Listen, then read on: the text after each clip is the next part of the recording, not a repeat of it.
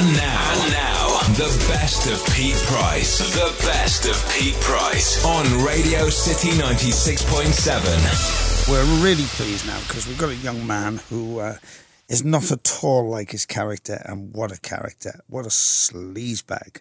What an absolute... It was everything that you used to see in Spain before Franco died. He was everything that every woman would dread. The only thing he hasn't got is the white, tight jeans, but he's got the lot. Jake, what a character you play. You must be in love with this guy. Oh, yeah, absolutely. It's one of the best things to be able to play Matteo. It's it's not every day you get to play a character like that, do you? He's sort of, sleazy. He's naughty, he's bad. He's the bad guy without really being bad, in a way. Yeah, he's innocent, isn't he, in a way? Absolutely, and I think that's why it works. Yeah. I think Darren Litton, the writer, very specifically wrote him like that because you can go too much to the dark side, and then you don't warm to him. And I think the audience really warmed to Matteo. He has a sort of lovable side to him, doesn't he? Jake, when you first got the script, did you have any idea that this character was going to be so loved in the series? Did you feel it at all? Oh, no, absolutely. I mean, I had no idea because, as most actors, I auditioned from one episode, and it all happened very, very quick that, I was off at the job. I was filming something else at the time, and I arrived 2 days later in Benidorm, so I'd only just about read the script, and it was all so fast, so I couldn't really... I don't think any of us sort of thought anything like this was going to happen with the show, although we knew the writing was brilliant. I knew that the character was a brilliant character to write, but he was also quite small to start with. It sort of developed over the years. But he's the sort of character that I just love playing. But that's what's interesting about a writer, Jake, and you as an actor, you see it. A writer sees something and sees the magic you bring to the part, so all of a sudden he thinks, wow, I can take this down another road. Oh, absolutely, and I think Darren's done an amazing job with it because he really, being an actor himself, he has so much respect for the actors and the amount of work that each actor puts into reading a script, thinking about the character and putting all they can into a character. And he has so much respect for it. And he shows it to us as well by really writing for us. He writes for all of us. It's amazing how sometimes we might be in series 1 or 2 in Benidorm and one of us would say something, and then 3 years later he's just picked something up and incorporated it. So it becomes very close to you without it being you, really. I mean, he's just brilliant. He's such a brilliant writer. Who's Jake Canuso? Who are you? Tell us. Who am I? Yeah. Well, I'm the actor, obviously. I'm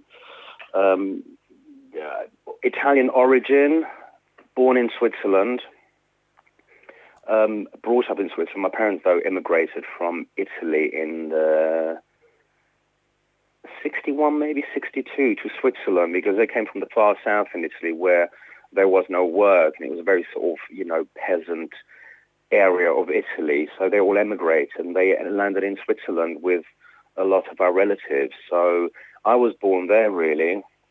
That's where my roots are, Italy and Switzerland. And I was brought up there, and as you probably know, a lot of people know that when I was a kid, I wanted to go to a stage school, but we didn't have them in Switzerland. The Swiss government's very, very unhelpful with the arts as such. They sort of very much believe in academics and people should, work in banks and all that, as seems to be doing very well for Switzerland since they have all the banks. But I ended up going to a dance school as a kid, just for fun, and then ended up at a sort of ballet school, kind of musical dance school at the very young age. I was probably one of the only people in Switzerland who at the age of 15 managed to get private sponsorship funding to do a dance school in Switzerland because you weren't really allowed. You had to do an apprenticeship before you were allowed to join the arts. And very early, I went and worked in Italy in television. I lived in Paris for a few years. I worked at the Opera in Paris. I worked with a lot of people in Paris. And then I sort of travelled when I was 18. I came to England. I went to New York. I lived in Holland. I lived in Spain. I just sort of tried the world a little bit and see where I wanted to settle down, which place was the one that sort of spoke to me most. And I ended up coming back to England all the time. So that's how I've come to be over here. Now, you mentioned the word opera. Have you a trained voice? No, not singing opera, the ballet opera. Oh, I beg your pardon. Oh, so you're a classically trained dancer? I was when I was 15. I was a classically trained dancer. Wow. And I worked in ballet companies and contemporary companies for 2 years, but because it's all that we had in Switzerland. Switzerland has some of the most famous dance schools in the world. A lot of people from all over the world go and train there. But it all focuses on the classical training, which I didn't really want to do. And hence I ended up in England. I actually got a scholarship at a place called London Studio Centre and trained there, where we did, all sorts. You have tap, you have jazz, you have everything. And I stayed there for a year and then obviously expanded. And initially, the first years I was here, I worked, I think I did last Les Dawson show. Wow. I did Les Dennis shows. I did all the Royal Varieties before I ended up sort of working into the commercial world of, all the pop groups and Danny 17 and Annie Lennox and all those bands. So this is where the body came from, through trained dancing? The body. Well, you have got a body. It is on your Twitter, the body. The body's on there, but when I saw the first episode of this series, I thought they'd enhanced something. Surely they must have something that just doesn't look like the person that stands in front of the mirror when I wake up in the morning. Obviously, I don't know. I think it's genetic. Let's be honest. I do work out. A lot of people do, but I think I'm. It's genetic. I'm lucky. My family are all very slim and quite healthy and fit, so it helps. How do people react in the street to the character? Well, it's different. People in London sort of don't really react very much, although, people in London always like to be a little bit cooler. They like to think they're cooler, so they sort of notice you and don't really say very much. You notice the minute there's a visitor who's from out of London, on the tube, on the bus, or in the street, because they so straight away they'll come and embrace you and tell you how much they love the show and all that. But it's mainly when I'm out of London that people really sort of react to me, or the character, as you say. They absolutely love the character because, in one sentence people will go, "You're such a sleazebag, but I love you." There is something very lovable about you, and I haven't a clue what it is, and I've tried to work it out, but I was looking forward to you coming back on camera. It's weird because you were everything when I used to go to Spain. You were everything I used to hate about certain Spanish men. You'd see them; the grease was slipping down the side of their face. Their pants were dressed to the left, and they were just vile. Absolutely vile. Of course, and any holidaymaker, especially the guys, would you would react to it because the girls always fall for them, and you'd go like, "Are you blind? Are you that stupid?" He does this every single week, and this is what Matteo does every single week. But I think what Darren did brilliantly, and I think that's the key to it, is that he trips over himself constantly. He's a fool. He does stupid things. He gets things wrong. I think the reason he's lovable really is in the writing. It's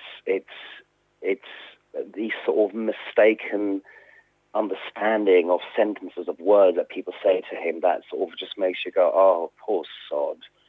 There's more sort of innocence in the writing than there is sleaze in the character, I think. Andrew Lancell's listening, who plays Frank in Coronation Street, and he's a pal of mine. He's doing a show for us when I take off, and he went, "I suppose you'll be asking him to do a show next after me."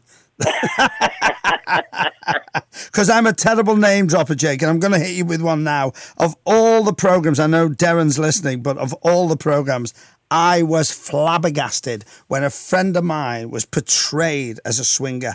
How dare he portray Scylla as a swinger? I nearly died.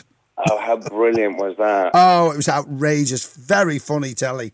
Oh, and brilliant. And what a brilliant sport she is Oh, for yes, absolutely. doing it. I mean, Yes. she's a huge fan of the show. She absolutely loves it. She had a brilliant time when she was out there. We were all a bit starstruck when she arrived. Well, it was incredible because Paul O'Grady said that she said, "Oh no, I don't want to do it." He went, "You do it, you stupid guy. Do it, Yeah. do it." He went off his head. He went, just do it. That's exactly what she told us as well. She was absolutely gorgeous, so lovely.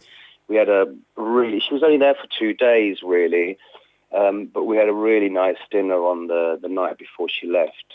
And what a lovely lady, Sheila Reid. What a fabulously trained actress she is. Delightful, isn't she? With such a huge background and such a body of work as well. You know, I also think somebody like Sheila Reid, people would have just... I mean, people know she's out there, but they would have just really noticed her in Benidorm, and you know, she's got such a huge body of work going back, 50 years. Yeah. You know, she's worked with Laurence Olivier and people like that. Who can, say that these days? I'm thrilled in this series they've not put the chocolate brown gravy browning on her. They've just left her as a natural colour, because apparently that took about 3 hours to put on. Oh, yeah, no. I mean, they still tanned her up, but it's just a different one that they use now. They've advanced a little bit these days. Oh, I'm so thrilled about that. We all got a good old spray this year. Jake, is it as fun as it looks to make? Oh, it is all the fun that it looks. Everybody always says it looks like it's fun. I can tell by, watching the characters in the show. And it really is. It's, imagine, people that love their family and can't wait to go back and spend Christmas with them. It's like that every year when we go back. We can't wait. We actually all phone each other and count down the days when we get there. And we arrive there and we all ring each other straight away and we all arrange to meet. It's such a wonderful team, not just the actors, the crew. It's more or less the same crew that we've had over the last 5 years. So we all know each other really well, and it's just a brilliant environment to work in. And it's somebody like Darren who's really created it. It's kind of his ship in a way, and you really see how they've sort of chosen well with the team, actors and everyone, really, because we all get on so well. And I think it does show on screen. Jake Canuso plays Matu over in Benidorm. Do you enjoy working over there? Because what people don't understand is they think you're partying, but it is hard work, isn't it? It is, yeah, absolutely. I mean, we, don't get me wrong, we're very fortunate. We're in a place that is hot, it's warm, sunshine, there's beach, there's pool. I mean, you do get a sense like you're constantly on holiday, yet, if we're up at 5 o'clock in the morning, 6 o'clock, we're in the makeup chair at 6:30, 7, 8 o'clock or 7 o'clock some days, we're on set. And at the beginning of the filming, it's still warm in the morning, but, come October, November, it's cold in the morning, and we're on set at 7 o'clock, and it's very long hours. We don't finish till 7 o'clock at night. You go home, you grab some food, you look at your lines for the next day. You might get to sleep at midnight, and you're up at 5, and it's constant because we do 11 days every 2 weeks, so we do 5 days one week and 6 days the next week. It's long hours, but we have the best time because we do go out as a group. We go out, we do touristy things. We go to the country for a day. We spend afternoons at the beach together playing games. We go to karaoke bars. We do everything you can do in Benidorm. Benidorm has so much to offer. It's not just, the pubs and the bars and the sort of typical tourist things in Benidorm. It has a wonderful countryside. It's got beautiful sceneries. Yeah. It has something for everyone. So we, for us, it's just like, kids in the playground there. We absolutely have a brilliant time. We have a brilliant time on set. I mean, you see the script, you see the comedy, we laugh all the time. Yeah. We sometimes it takes us half an hour to get 2 lines out properly because we can't stop laughing. And we've got a serious group of people who are specialists at making us laugh. Steve Pemberton being one, Janine Davitsky, she corpses all the time, Siobhan Finneran. It's important, isn't it, to laugh when you work? And I think in anything you do, not just us in a comedy or in acting, I think if you enjoy what you do, the result is brilliant in anything. Yeah.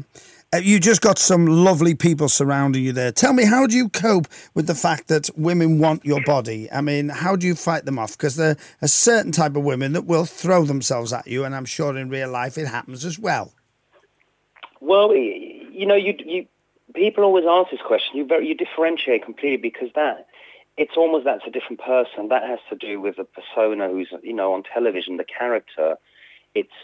It's Matteo that they sort of lust over, and most people, to me, they're very disappointed when they hear me speak with them. Oh, I'm not having that. I kid you not. People go, I wish you hadn't opened your gob. That's what they say to me. But, of course they do. It's Benidorm. It's 2:00 in the morning. They've all had a lot to drink. They all want to have a little grope and all that. But, we all like a bit of attention, don't we? Well, I think you're doing an incredible job, and you've got some lovely people working with you. I know most of the cast, they're just delightful. And I'm so pleased you've joined us, and I'm so pleased it's back on stage, staging on television, because it opens the summer for us all. Thank you so much. Yeah, I mean, it is wonderful to sort of have that this time of the year, because it just sort of goes, I think most people look at it and they love it because they think, oh, yes, I'm getting ready for the summer holidays. You start planning it, don't you? Yeah. Could we have a little bit of The Voice before you go, please? You want me to speak like Matteo? Yes, please. How are you? You look very hot. Even though I cannot see it because you're at the other side of the radio station or telephone, but you're very hot. It's just,